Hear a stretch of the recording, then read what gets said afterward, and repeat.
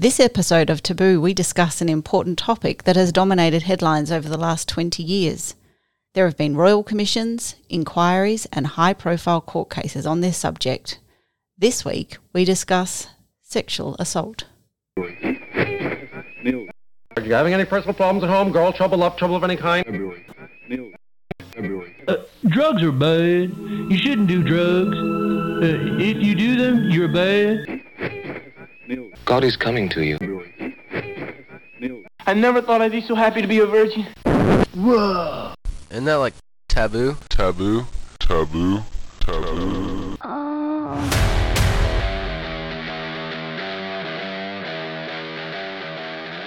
Welcome to the podcast willing to take on any issue. You're listening to Taboo. Hello and welcome to another episode of the Taboo podcast, TWOBOO, the 2 signifying that 20 years later we're doing a new version, a revised version, a 2.0 version of the Taboo University radio program that first aired more than 20 years ago. I'm Sean Costello. I'm joined as always by Melanie Skinner. We're recording as always on the lands of the Ngunnawal and Ngambri people. We're so grateful to their elders, past, present and emerging, for letting us do so. We want to respect those elders, respect that culture, the longest continuing culture in the world. So I'm joined in the studio, as always, by Mel. Hi, Mel. Howdy. How are you feeling about this week's topic? Oh, listen, looking back, this was probably the hardest topic that we discussed on our time doing university radio, and I'm feeling like it's still a very important conversation for us to have, and one that unfortunately has not, like you said in the introduction, progressed potentially as well as what we would have hoped in 20 years. And some incredibly brave people have stood up in the most trying of circumstances, the most challenging circumstances. But something that'll be really great to speak to our experts again is how far have we come after all of that discussion and debate and bravery. Oh, a lot of bravery, and I don't think we would be here. These incredible people have been able to bring to light some of the important conversations we as a society need to have. As I said, perhaps it's worth setting that context for where you and I were coming from 20 years ago, which was a real place of ignorance. Part of that was some of the messaging that we were receiving as university students at the time. Yeah, so at the time we were on a university campus where there was a series of rapes that had happened on campus, and if you were to work late at university library or have late lectures, there was a security service that could escort you back to resis or back to your car. That was the environment that we were in. And so it was a very hot topic at the time, I guess, when we were doing this interview initially. I think thinking back, it was one of the most educated conversations that we had because Bridie and Tim were great at unpacking some of the nuances to language, I think, that was important, which were probably more embraced now, but also just some of the myths that we're carrying around at that time. So for this episode of Taboo, we're joined by Bridie, who 20 years ago worked for the Canberra Rape Crisis Centre, and Tim, who 20 years ago worked for the Service Assisting Male Survivors of Sexual Assault, also known as SAMHSA. We will, in the show notes, for those that may find the subject matter that we're talking about today confronting, provide a number of services that you can access to assist you with that. Just so grateful to have Bridie and Tim here again 20 years after we last spoke. Hi, Bridie. Hi, thanks for having me back. Hi, Tim. Yeah, hi, same. How exciting. It is really great. It's a little, studio's probably about the same size, but there's a bit more tech in here now. So this was a professional passion of both of yours in 1999. Bridie, maybe starting with you, have you continued to work in this space? Yeah, for the most part. My whole life's been in the space of violence against women, whether that's in policy or frontline. So it's changed places, but yes, it has remained my passion, which sounds like a weird thing to say. Tim? Yes, so in 1999, I'd been working with Bridie at the Rape Crisis Centre for just a couple of years, and I continued till 2004. And then I moved to Sexual Health and Family Planning, ACT, and I felt like it was really interesting to do this switch from a place that focused on all these negative harms associated with sexual behaviour to somewhere that was trying to celebrate all the positive things about it and how siloed they were. And I really valued that I could bring a perspective that was about our lives are much more messy than that. The good and the bad and the harmed and the joyful all sort of sit in a really messy matrix. So I have stayed in the work, I think. And certainly we view sexual violence where I am now as a key part of our prevention agenda, but it's with a much broader agenda around health and wellbeing overall. So you're working for quite an innovative service at the time, SAMHSA. SAMHSA's still around? Yeah, SAMHSA's still going as a program at the Canberra Rape Crisis Centre. It's got a much more stronger focus on counselling than some of the community education, awareness raising, I guess activist kind of things that I felt like we were doing sort of experimentally for that service, for that program at the time. It was something that I learned a lot from working alongside Bridie for all those years. It was one of the best jobs I ever had. Same. So we're going to play a clip now from 20 years ago where we've defined sexual assault and play it back to you and then ask about that. An act of violence that uses sex as a weapon, basically. Do you agree with that one, Tim? Yeah, absolutely. Can be touching, can be sexual innuendo, it can be anything of a sexual nature that's used to hurt someone, to put them down, to violate them, humiliate. Yeah, we have a very broad definition. I guess primarily it's about power. It's about overpowering and humiliating somebody. Yeah, absolutely. I think, rape is about power is a bit of a cliche at times, but I think it's really important that we look at it as an act of power and an act of violence, and sex is the weapon in the moment, but it could equally be a fist.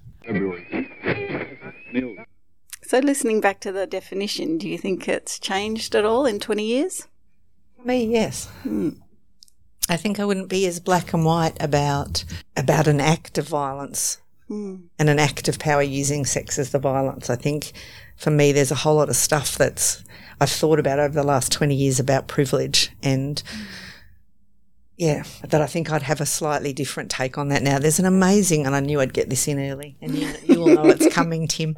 There was an amazing book and a TED talk, and they were also on Conversations by this couple called South of Forgiveness, and it was an 18-year-old Australian who raped his Icelandic girlfriend, and she contacted him 20 years later and said, "You messed up my life," and he said, "Yeah, I know, I'm sorry," and they had this process of reconciliation and truth-telling, which they had in South Africa, which is appropriate for truth-telling and accountability. And he says in that he did it because he could. And so there is definitely power in that. But there's something else about privilege that goes along with that I think was missing in the nuances of that definition that I gave back then. And so his sense of privilege that he could do it. Yep. Tim? I still think what we said is right, but I also agree. I think in the last 20 years we've been stepping more into the nuance of the conversation, that you have to start somewhere with black and white, and then you move into where it gets messy and complex. And I think we're more willing to have the messy, complex bit of the conversation maybe than we were 20 years ago, where we really needed to say it's this so that it couldn't be blurred. So maybe it's always been complicated, but we're ready to have a more complicated, sophisticated conversation about it now, perhaps. No? I'm probably more jaded than Tim on this one. I'm not sure we are ready, and I think we keep missing the point because we won't have that conversation about our brothers and our partners.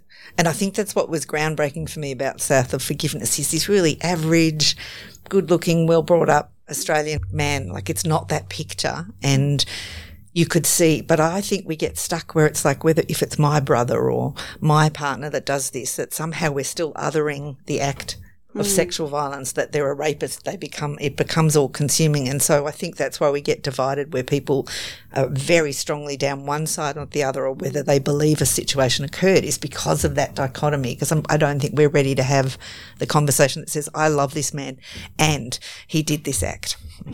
But Tim's probably more optimistic about that than me. I don't know about more optimistic. I'm still banging my head against the brick wall is probably what I'd say. And I think what has moved in, say, the last 5 or 10 years is the same conversation I felt like we were having, and that actually people have been having for decades before that. has been turned into one about consent education at the moment. And it's the nuance around consent and the communication involved in consent and the what's respected and what's ignored that I think speaks to what Bridie's saying around privilege and taking advantage if I can, as opposed to setting out. But I never believed that we had to spend too much time in the psychology of the offender's mind to understand sexual violence. I think that's interesting, but it's a rabbit hole. And because the unique thing in every situation is someone else's needs, someone else's rights, someone else's body has been ignored in favour of one other person's. And I think that's the fundamental imbalance of power. Someone can, so they do. Which is not an individual psychology issue. It's an issue about our culture. And I mean, that's what Thordis, who is the Icelandic woman in that conversation, says is how are we making people that feel like they can do that? What is that? So she's not saying it's his individual psychology, and nor am I. But I think we have to have a conversation about, because I don't believe it has ever been about that people don't understand consent. It is that they choose to step over it. And we're not having a conversation on why and what are we doing as a culture that causes someone to think they can step over that. So it's not quite individual psychology for me. Not that I think you were saying that. Yeah, I think that's a theme we want to reflect back on because we did talk about some of those myths 20 years ago as well. But that sort of segues to the next question I was going to ask, which is what we talked about 20 years ago, were that males were the overwhelming number of perpetrators. Guessing that hasn't changed given the conversation we've just had about privilege. No, it hasn't. No, it hasn't. But I think at the time I didn't feel like it was particularly radical to acknowledge some women who abused, especially children. That to me, it always feels like that conversation turns into someone has to win and someone has to lose. Instead of going, the more interesting thing is, what is it in our culture that creates a preponderance of this kind of violence being used by men? Because when you start to look at physical violence, you see different mosaics of patterns depending on other elements of power, age being one of those really clear ones, people with ability over people who are disabled, gender still as the dividing line. If we look at it through the lens of who exercises power over others against their choice or against respect for them, then you start to see really interesting dynamics depending on what thing we're talking about. And how you decide to divide and slice and divvy up those experiences. Yeah, but sexual violence is still something that is almost exclusively, but not entirely exclusively, the domain of men's violence towards others.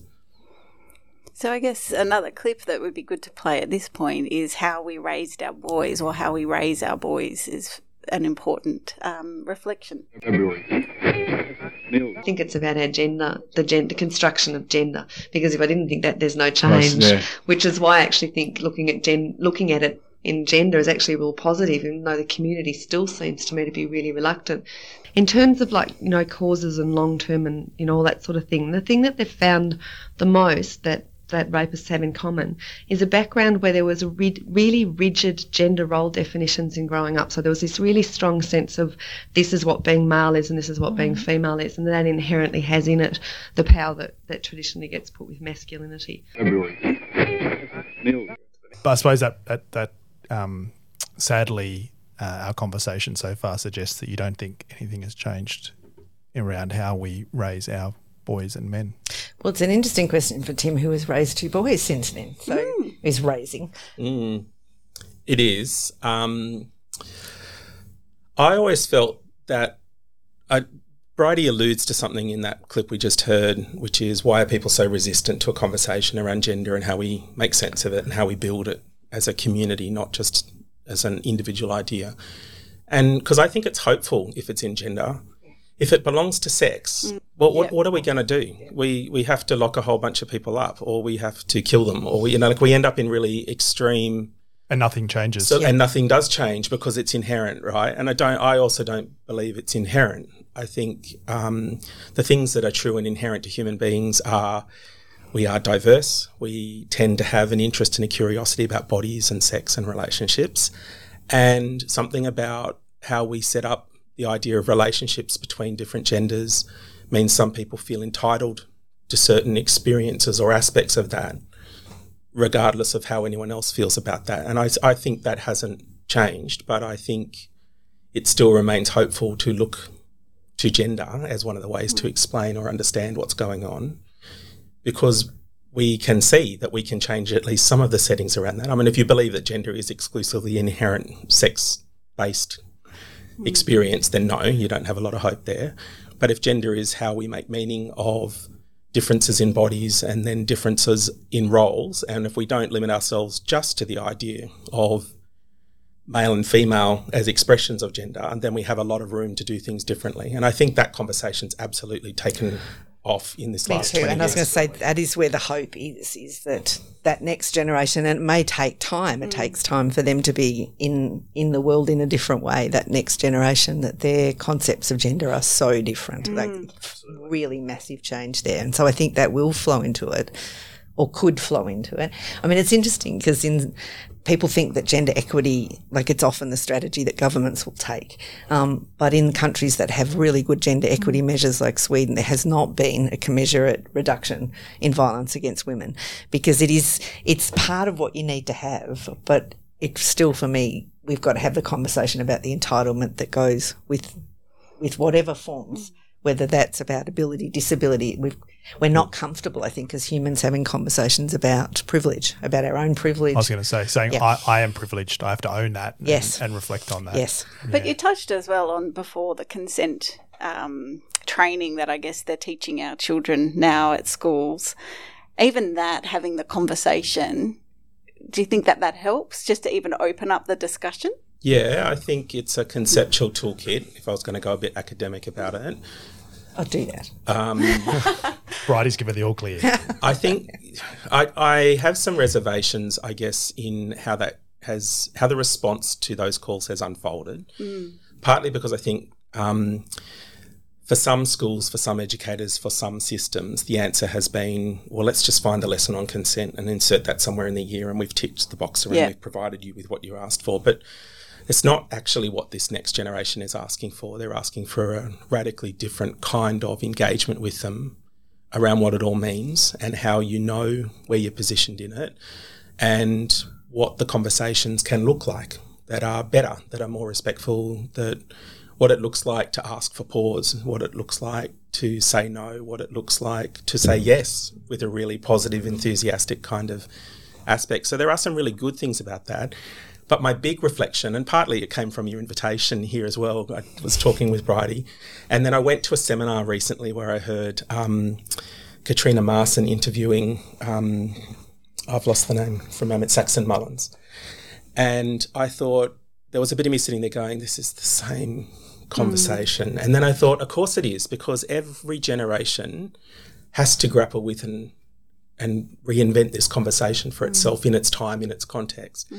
And actually, we can't do it in the 1990s and then it's done for all time. Yes. Or else we don't have new human beings, right, who have to mature and develop and find their way through this. What we need to offer them is a diversity of models of how that looks, that reflect and speak to their time, their experience, and give them the space. So I feel enormously privileged, really, that I started my working life working with the older sisters from second wave feminism who set all these services up. And I'm still working towards the end of my working life with this next cohort of young people coming in and radically asking for the conversation. And there's a bit of you that can roll your eyes, and I actually am jaded sometimes, don't worry, where it's a bit like, oh, thanks for joining the conversation. You know, like some people have been blooding their faces against this brick wall for a long time, and for decades before I joined it as well. And, you know, the earnestness of it and the freshness of it is both the upside and the most irritating thing about it if you've been doing it for a long time, because you're like, thank goodness, here's the baton, keep going, keep running. Yeah. And another bit of you is like, where have you been, you know, all this time, which is, again, sort of reflecting today on a conversation 20 years ago, a lot of which hasn't changed. For me, it's about teasing out, well, what bits can't change because they have to happen again and again, and what are the bits that maybe have moved because our social conversation has changed so much. And I think that those changes we were talking about with gender will have an impact on that generation if they're not bound by those things. You know, I think about the young, because I mostly worked when I was working at Rape Crisis with young women. is that they wouldn't have those conversations. Like, so even if they'd been taught about consent and what that conversation might look like, they were not empowered enough to have those when they were in those situations with young men. And I think that might be different if the construction of gender looks as different as it does for this generation. So that's where the hope in that sits for me, because that comes back to privilege. They didn't have the privileged position to take up space to say, actually, I want to slow down. I want to stop. They didn't know how to do that. And hopefully maybe they do now.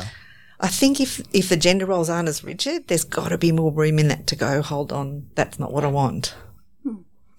We talked a lot 20 years ago about myths. We've got a long clip here where we went through the many myths of sexual assault there, and we might play that and then come back and reflect on all those various myths.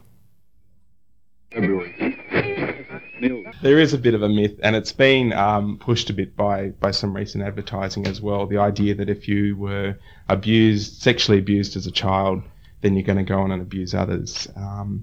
Evidence is actually more to the contrary, that most people who experience sexual violence do not go on and abuse others. Maybe 14% do. But what we also know is that maybe 10% of people who weren't abused also go on and sexually abuse others. So you've got like a 4% difference, which is just statistically irrelevant. So what it means is that there's some people in the community who will rape and sexually abuse. And most people who are survivors, most men who are survivors, make really clear decisions that they're never going to put anyone else in that position. Right. We were talking about weapons before, as sex was the weapon. Is it a high proportion that they use guns or knives or something in rapes, or is it not common? No. I think the current statistics vary between 7 and 14%, depending on whether you're talking to police or agencies, and I think ours would be lower. And I think the police see more assaults where there was a stranger wielding the knife with the balaclava leaping out behind the bushes, because someone finds that easier to tell the police than someone in my family. They're more likely to be believed by the police when they get there, and they're actually more likely to have injury. So would this be date rape that would be the problem, or is it... See, I've got a problem with the term date rape. While I understand what it's saying, given that most sexual assaults are by somebody I actually don't see that they're that different. But what it automatically conjures up is a bit of a picture that somehow in my head, and watching the community sees it as a somewhat less important assault. That she was probably pissed too, that they were probably out together and she liked him in the first place. That's right, that it minimises what happened. And so I don't like the term. But I don't actually think that is what's happening. It's people who are friends, who are current partners, ex-partners, who share residence. It's actually that. It's not the stuff around walking home from the bar, or not to say that doesn't happen, but it wouldn't be what I would be seeing as the majority of what's happening. The vast majority of sexual assaults are planned, at least a week in advance, if not longer. Which contributes to the thing about power that... that not, if it was random, like that, I think that's a bit of the picture, particularly around the notion of date rape, around, the spontaneous overcome with sexual urges stuff. But it's just a lot of crap. Yeah, and it's actually planned. They have access to sex. Most rapists are in relationships. But the vast majority are planned. And sometimes in terms of children, they're actually planned for years. That'd be the same with male rape? Yeah, absolutely. I mean, I think most of the stuff that we talk about tonight is equally applicable to men and women as victims of sexual assault. So we went through a number of myths there. I think we had that being sexually abused as a child does not mean you're going to go and become a perpetrator. Majority of sexual assault is planned. You're far more likely to know the perpetrator than for them to be a stranger. It's not the man in the balaclava jumping out of the bushes. We've already talked about quite a bit. Sexual assault is about power. Given all the conversations, we've already had a discussion about some of them already today. Do you think some of those myths still remain held in the community? I feel like the one, sorry to always jump in, opinion about something, that one about the balaclava, and I think it's almost I feel like it's in my bones and my blood, that I am frightened if I hear a noise at night that might be a stranger outside. I'm not frightened about the friends that I let in, or even the workmen, although I do sometimes think about them. And so I feel like that's also what hinders that conversation that Tom and Thordis are talking about is, and it causes a polarisation that somehow if someone rapes or commits a sexual assault, that they become other in a way that's, that we immediately get frightened. It brings to mind a story. A friend rang me and said her housemate had been date raped, was the term she used, and asked how that, what she should do. And she felt awful because she was home and just thought it was, a consensual act. And I said, she'd done all the right things, and I just reassured her. And I said, but bear in mind he might rock up and go, gee, that was a hoot, wasn't it? Do you want to do it again? And he did. And she completely froze. Now, she wouldn't have done that if she didn't know he'd committed that act. It's like somehow it's something hardwired in us to suddenly see that as other. And it's messy and complicated, but I think it holds us back from having the conversations we need to have. So you think make change. Human beings, something innate, some instinct takes over. Yes, and then we stop seeing them as human. And I mean, that's what Tortoise talks about a lot. We've got to humanise the people that commit this, because we created them and we need to understand that and be responsible in that. And so it's all connected for me in there. So I feel like I'm hardwired to worry about the stranger still in my bone. Tim? I think that speaks to the difference between where we are objectively at risk and where we perceive risk, and the places where we feel scared. That's what that scenario means. The dark place sort of on my own, like objectively, if you're on your own, you're not at risk of someone else harming you, right? But the thing is, it's dark. I don't know what's out there. It's unfamiliar. It plays to, we would talk a lot about the kind of the cultural mythology that descends to us through the centuries. Every culture has got stories about the werewolves and the vampires and the things that live outside the community that come in and harm us in the dark. And it may be, I think, it reflects a few things I think are grounded in reality. Adults are always hairier than children, and men are typically hairier than women. And so I think the hairy story's kind of got a source somewhere in there. That's what I'm wondering. I don't have any kind of objective research on that. I think that's part of the cultural story that we inherit. Only a couple of weeks ago we had a symposium for the Safer Girls, Safer Women project, which is looking at preventing sexual violence against women and girls with disabilities.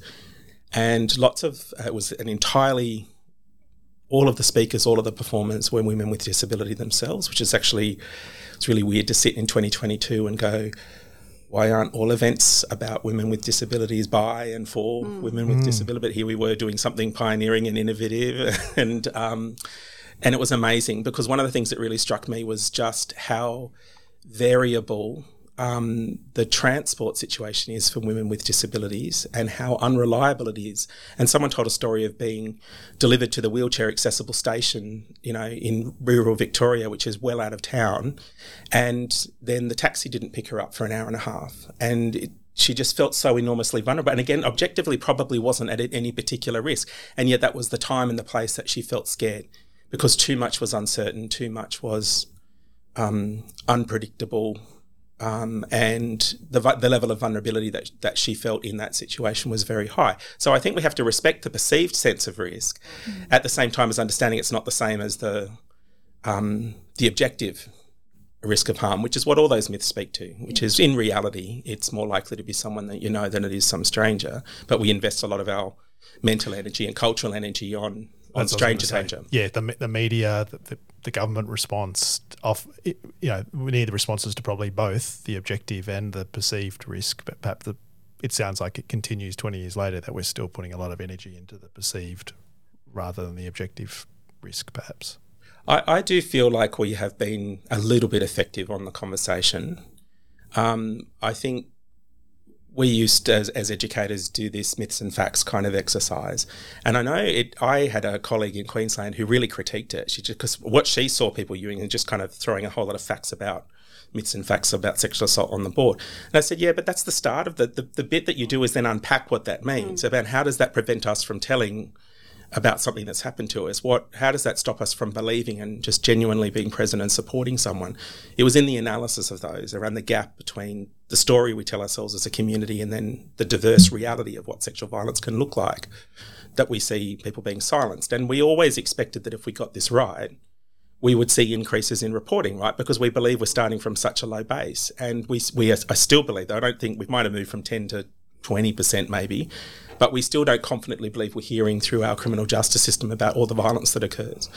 So that work, I think, is having an impact. And the other myth in the male sexual violence space that I think is different is I feel like the whole homophobic undertone to the conversation has almost evaporated in 20 years, whereas that was this central issue for men and boys, and it prevented them speaking, and it added to their layers of shame. And I just think something has collapsed underneath that for most people. Not for all, but for most.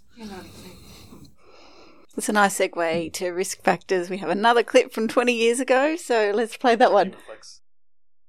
96% of the guys who responded to the survey had been sexually assaulted under the age of 25.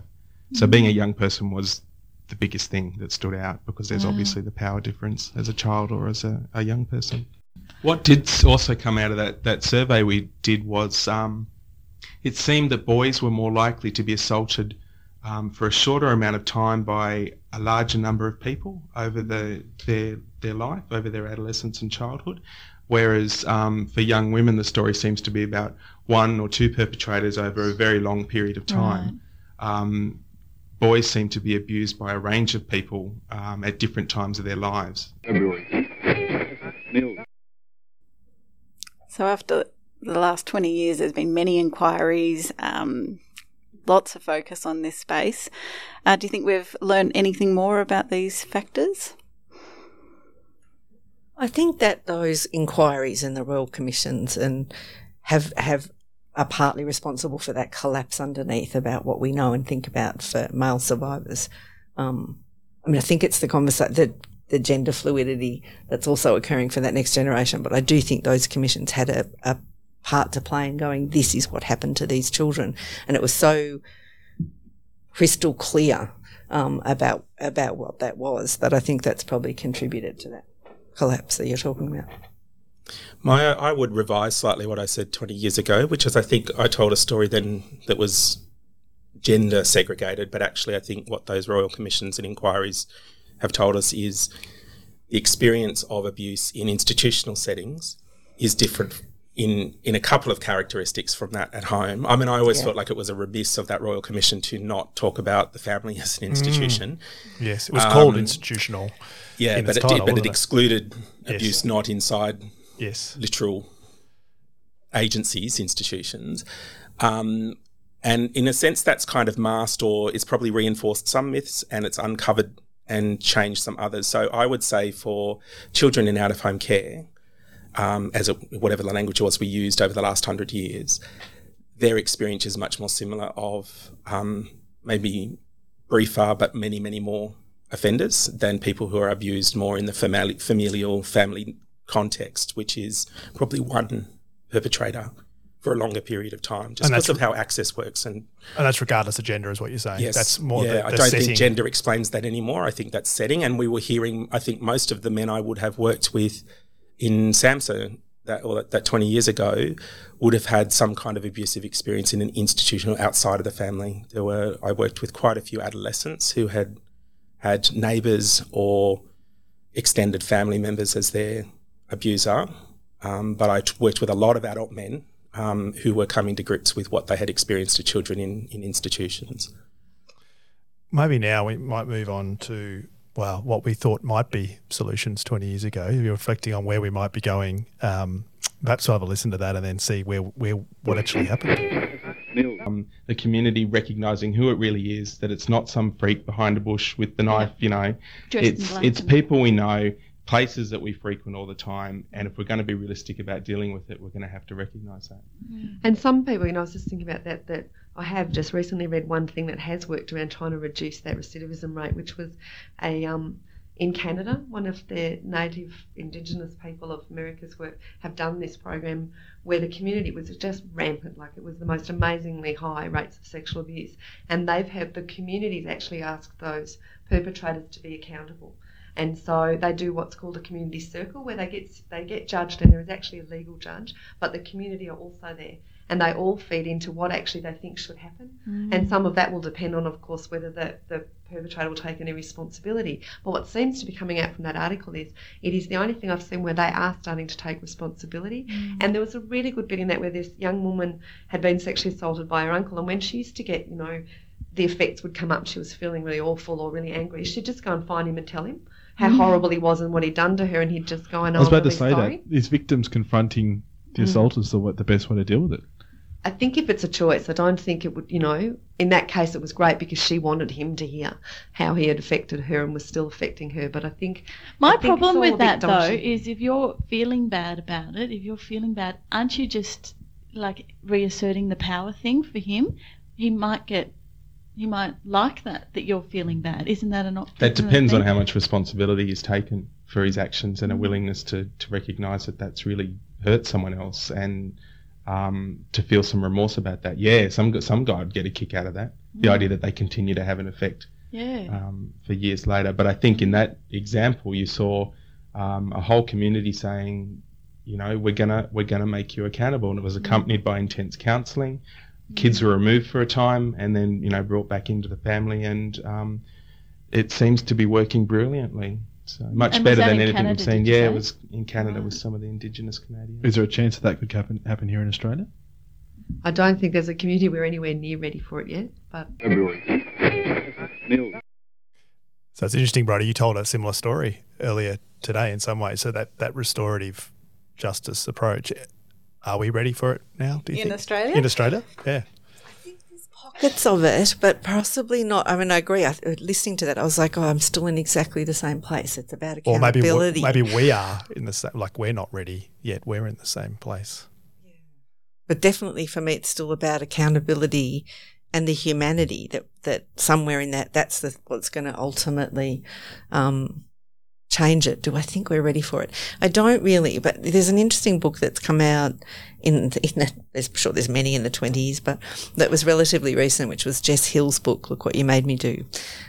Is that the right title? See What You Made Me Do, which is about domestic violence. And it's similarly looking for how do we change this? How do we have that conversation? And she describes a case in America where they did exactly really the same thing because they've got this, the way their counties work, they can really do things that we as jurisdictions find very difficult anyway. So the community and the county decided they were going to make a real difference about domestic violence. And they would get early offenders, take them into a hall, and on the stage would go various people. So the police would go and say, if you so much as sneeze, we're going to get you. If we hear that you have touched her again, we will get you for a broken light. We'll kick the light if we need to. They had the FBI, they had one after the other said, this is what will happen if you do this again. And so it wasn't about her and him anymore. It became about the community saying, we're now taking responsibility that we don't want your behaviour and we will take action on your behaviour. And we're holding you accountable as a community. So I think, and she also in that book describes a trial of a program in Bourke that's not quite the same, but is starting to look at that. How do we hold them accountable, but also in a humane way recognise their humanity and talk about them as our members of our family and our communities. So, yeah. It's sort of empowerment. That example you've given is the community taking responsibility, yes. And it's the opposite. It's empowering people, which I love that. Any reflections, Tim?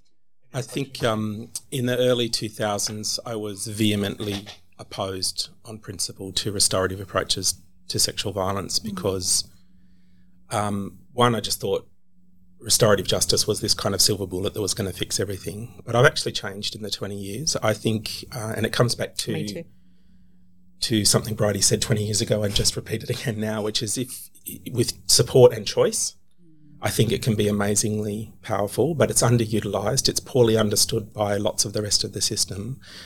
And I know that even from a workshop looking at children in out-of-home care and harmful sexual behaviours in 8 to 14-year-olds that I was in just in December, that the restorative justice team here in the ACT is ready and willing for people who meet the criteria and the referrals aren't coming. And I think one other reflection I think is with all of the really big high-profile cases, politicians who've had allegations made against them, some of them proved, some of them not, we still aren't ready as a community, and I think we struggle to hold people accountable for very much more than a sort of a slap on the wrist immediately, and then you kind of go away for 6 weeks and then you'll kind of come back in some kind of form. I think that's what we've seen in our politics and in our media, is when someone's done something wrong, they've been benched effectively and then brought back. There's been very little of this idea that I know I formed at the time that we were working together, which is offenders need to understand that their relationship of trust with the community has been breached and it's fundamentally different now. You don't get to work in those careers anymore. You don't get to be unsupervised in positions of trust that you could exploit. And I've seen that much broader than just sexual violence, in all kinds of ways, this sort of sense of, well, I've done my time, or I paid the civil penalty, or I served some time. And so now everyone else has to pretend like the slate is clean, and we have to forget and have no memory of what you did before, rather than going, I think true responsibility would look like I understand that what I did has changed that. And so I position myself differently in my relationships in this community, in my work, in my family, in my social relationships, so that can't ever happen again. And I don't think we're quite ready as a community, because we seem to want to kind of move on quickly. We like the redemption story. Sure. Yeah. And I think this requires us to hold memory and forgiveness in balance. A forgiveness that says you're still here, you're another human being, you're a part of our society, but that relationship is now different, requires us to remember what went before. And I think that's maybe that's too big a mental load for us I think collectively. That's exactly what Thordis and Tom achieved. I agree. And I wish everyone would watch it. I would like every student in school to watch that, because I think it really shifted the ground for me about watching that. And he's and that's exactly what he does. And she doesn't, it's not like she excuses and says that was then and we've reached this point and now that's ended. It's not. It is a lifelong. Yeah, I was going to say, so the idea of restorative justice isn't one conference or one discussion. It's an ongoing journey that it will take I think forever. It could be, but I think the way we currently view we don't do it restorative, that way. and the way we currently apply it, and I think that has made a whole lot of us in the violence against women's space really resistant to that concept of restorative justice.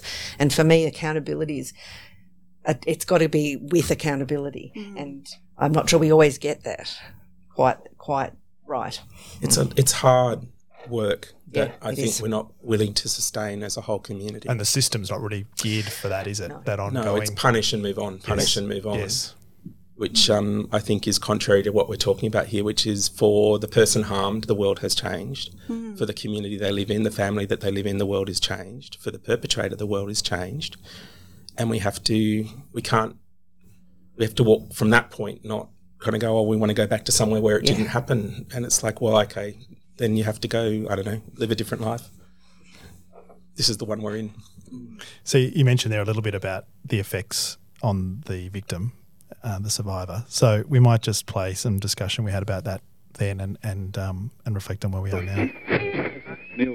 I guess for a lot of women it's that in some way they'll think it's their fault, which is all those myths that, about it's about what you wear, where you went, like all those sort of things. So one of the effects is that women feel like it's their fault. They feel like no one will believe them. And that's, again, because the most dominant picture out there is that psychopathic stranger leaping out from behind the bushes. And so they don't think anyone's going to believe that, their nice uncle who's, this really rich lawyer person or whatever the story is. And then the effects range, a lot of the symptoms are a bit like what's called post-traumatic stress disorder, particularly if the abuse has been ongoing. So it's a long-term trauma damage that are similar to the effects that come from any form of trauma.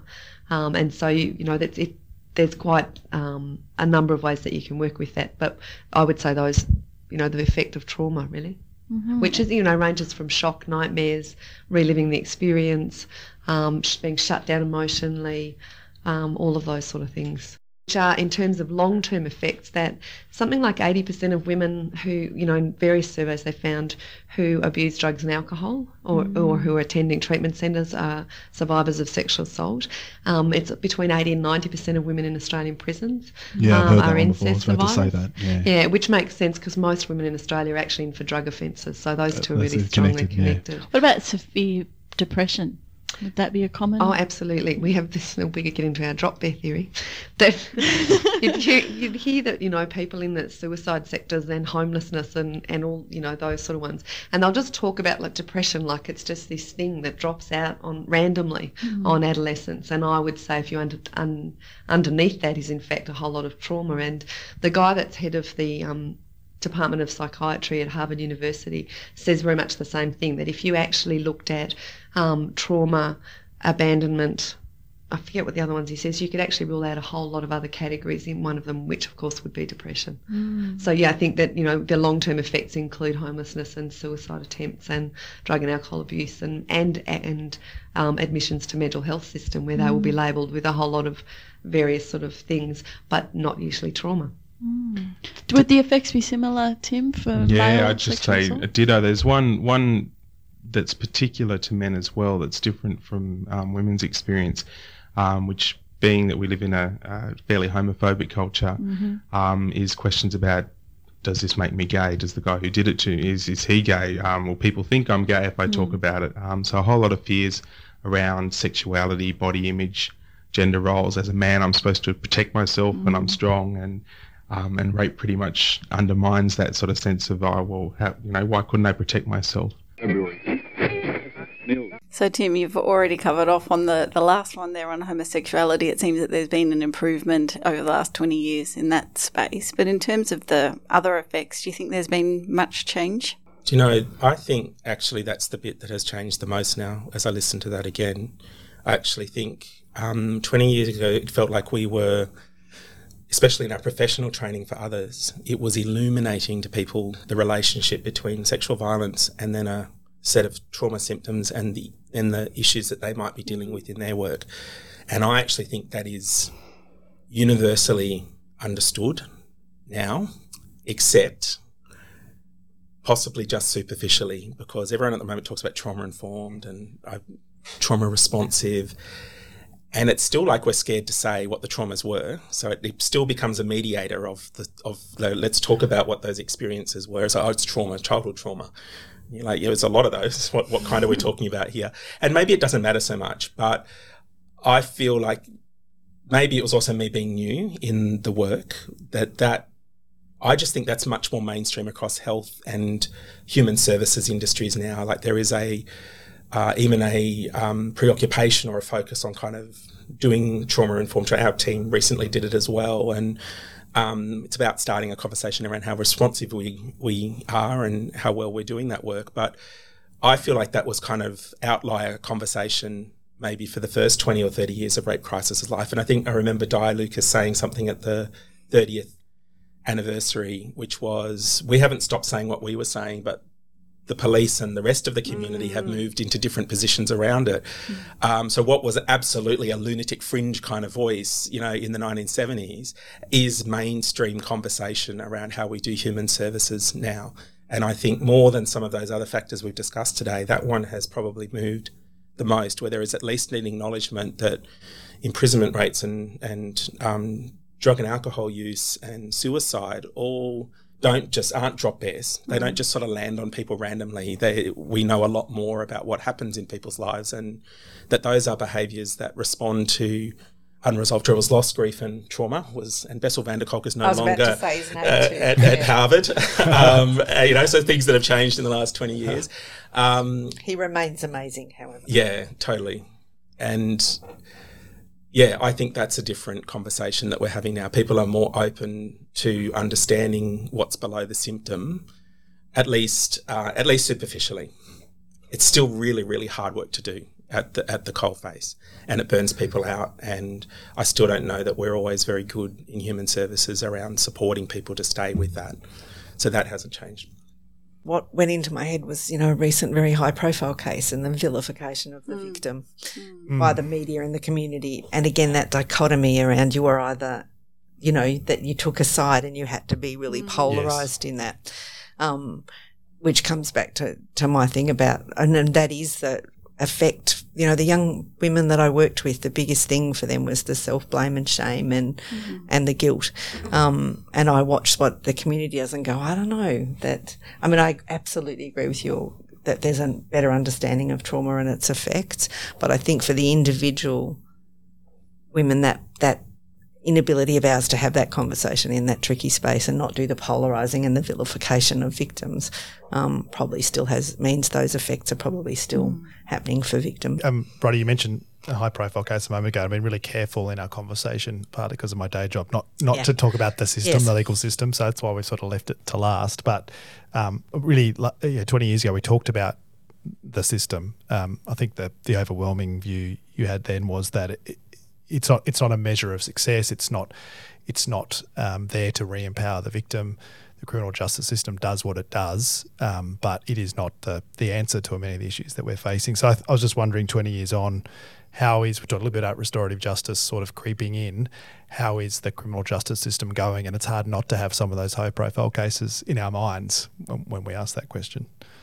I still don't think, and it's been interesting being in the policy area for government, and that includes the national policy for violence against women and locally, that I still feel like we're fighting to say responses to perpetrators are more than a men's behaviour change program. It's about a whole system of accountability through the courts, through restorative justice, through offering programs, through offering counselling, that I think is still missing. I don't think the legal system sees itself as a mechanism of accountability, which is why I liked that chapter in Jess Hill where they clearly did. They were saying we don't want this in our community, and so we're going to step into a space that says we're going to hold perpetrators to account. And the Duluth model, which is what most people that really sits under our domestic violence responses mostly in this country, was very strong on that accountability being really important. And I just don't see it. I consistently kept having to add there are more systems for perpetrators than simply a men's behaviour change program. So I don't think we've quite shifted our head to their responsibility for accountability. And sorry, Tim, I want to hear your views in a minute. I was just going to say that it feels like the criminal justice system is still the pathway to that. Is that still the best pathway to get to those sorts of responses? I think it's part of it. And so, but it's more than, it's like Tim said a minute ago, it's not their job just to punish or to find the truth. It is to hold, when we do find that, to hold perpetrators to account in a particular way, that I just don't think it sees itself as that yet. The legal system sees itself. And it's not a but, because I would agree with all of that. I might even be slightly more pessimistic than you on that. In fact, I think as a society, we still point to the criminal justice legislative response as well, that's how we'll fix it. So we see things like reform around consent laws, and it's like, of course it's great, of course it's good. We want to have, but it's just as important as a marker of our community standard. And I got asked actually in the inquiry around the ACT amendments, where I gave some evidence a couple of years ago, will this reduce offending? And I'm like, no. No, like the immediate effect of changing the law is not that someone goes, oh, so sorry. I had no idea. Affirmative consent. I didn't know that was a thing. That was, wow. Yeah, I'll just change what I'm doing. And yet, so if you hang around long enough, like Bridie and me, you get to see a lot of things. We've had two significant, a big around sort of the mid-2005, 2006, big focus on improving the criminal justice response to sexual violence, and that introduced some reforms to certain processes. And then one even just at the end, in the second half of 2021, the Sexual Assault Prevention and Response was initiated by Yvette Berry, ACT government, brought together a lot of community stakeholders, and we worked really hard and intensely, like COVID wasn't happening, for about 6 months. And still, there was a lot of emphasis on how can we fix what the criminal justice system is doing. At least this time we had a response and a prevention working group working alongside, which was the innovation, I suppose, or the difference. So yeah, I think we keep going back there as the answer, and we keep discovering, and each generation has to discover something about how our criminal justice system works, and that when you are a victim, you are a witness to the offence for the Crown's case. That's and it your role. Shocks people. That's your role. It's not there to make you feel better. Yeah. It's not there to acknowledge the fullness of your experience and all of its impacts. It's interested in your account only to the extent that it proves or disproves an argument that's being put against a set of legal principles that most of the rest of us in the community don't. fully get. And the irony of that is, yeah, you're absolutely right. And the irony of that is, I suppose, is that that's meant to be the community holding the defendant to account. And that's been the real theme of what we talked about today. But as a result of its sort of archaic, clumsy way of doing that, it doesn't really do that, and nor does it. It struggles to do it well, and it does it within a very limited focus. I totally agree with Bridie. I think we've got to see it as one of a series of our tools and resources as a community to respond. And for some people, it's probably the most damaging thing they could do. And yet it's kind of seen as the gold standard of response is that a prosecution is brought to successful conviction, and we all know that it really happened, right? So that just suggests that the question is still there in our minds as a community. We all know that it happened beyond a reasonable doubt with a bar that was set when we used to string people from rope and kill them, and it mattered. I just couldn't go, well, Bridie was mean to me last week in the street. If the outcome was she was going to hang, then it mattered that beyond reasonable doubt you agreed that my accusation was true, right? But we removed capital punishment and death penalties, and we haven't updated some of the principles that go with what drives. This is the part that I think we need to unpack more, is legal literacy in our community that lets people play their part appropriately when they're in it. And we do need justice at arm's length. I'm not one of the worst things for community safety outcomes is we let the vigilantes loose, even though there are days when I'm totally up for that program. Yes. But what happens is it drives offenders to places where they are unsupervised, unseen, and that's actually more dangerous for the next set of kids or the woman next door or the new partner than if we actually know where they are and they're being supervised and supported. And that still brings, and that's my point, it is more than the court case. The legal system is a bigger thing and has a role to play in eyes on perpetrators and responding to, breaches of orders and those things. There is more that they can do than just the trial. Our legal system is much bigger than that, with a whole lot more money and resources than that. And that is what Duluth talked about, was they worked alongside the support for victims and the support for perpetrators all together because they all had a part to play. But the legal system is bigger than the court case. Yeah, so you're saying perhaps violence orders and the sort of civil system rather than the criminal system response? All of it. There is all of it. And then what do they do? Monitoring. Yes, what do they do when they have the perpetrators who have been convicted? What are they doing when they release them? There's a whole system there that I don't think sees itself as part of the system of accountability yet, and I don't think we see it as that either. It's still so siloed, isn't it? We are seeing things like conduct schemes for teachers and that kind of thing. The working with vulnerable people, the old police checks only told you that someone hadn't been convicted of an offence on the day we looked, and now we have a more dynamic kind of information gathering, and it's which is sort of national. Yes, and they're starting to talk to each other, and we've got NDIS worker screening now that is national. So we have good ideas around systemic responses, but it is so slow, isn't it? And I think that's it's where we rediscover the issue, and we kind of go, the systems don't work, and they don't. And so we do another little push and we kick a few cans along, but it's still not this big joined up thing, I think, that maybe we hoped for or we've aspired to. If you've worked in the victim response or in the policy or in the criminal justice space, we probably all thought that 20 years we could get a lot done. And people don't change that quickly. So it was an enlightening conversation 20 years ago and again today. So thank you so much for your time. We've got one more question. So what are the taboos we must face in the future as a community, do you think? I think I've named mine, which is, I think we have to talk about what if and when. It's my partner, my brother, my son. We have to have that conversation. That's, for me, that's still the taboo.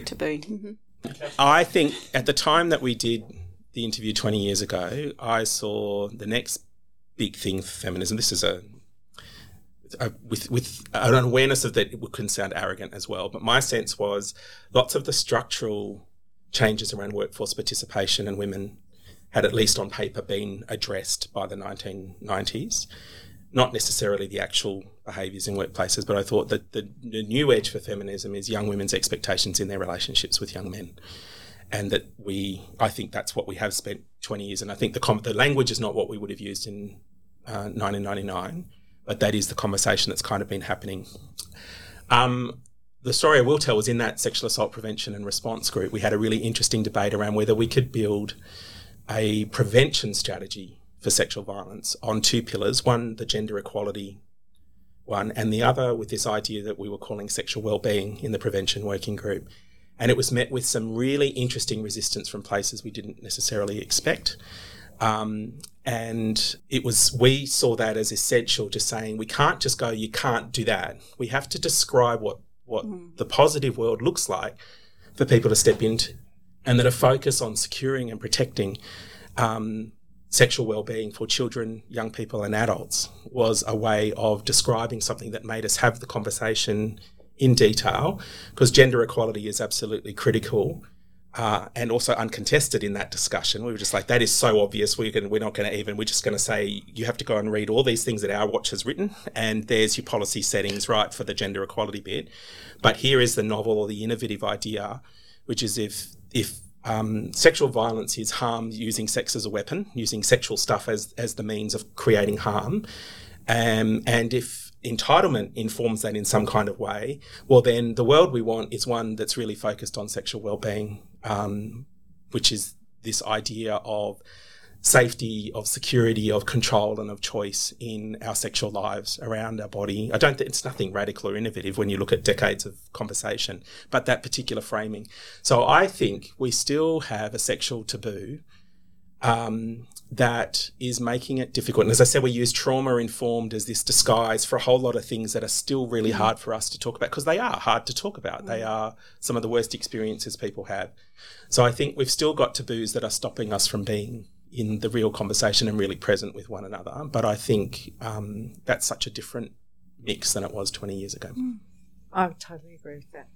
Thinking about that comment I made earlier about young women might have the lesson about consent, but can they actually say, do they have... In the moment. Yes, can they do it in the moment? And that it's sexual well-being and and self-respect in that gives that space for them to do that. Taboo is written and produced by me, Sean Costello, and the amazing Melanie Skinner. You can reach us for feedback, questions, advice, or ideas for future Taboo concepts we should cover via email. Taboo, TWOBOO podcast, all one word, @gmail.com. Or otherwise, we're Taboo Podcast, don't forget the TWO, on Twitter. We'd love to hear from you. Thanks for listening. We're back soon with another episode of Taboo.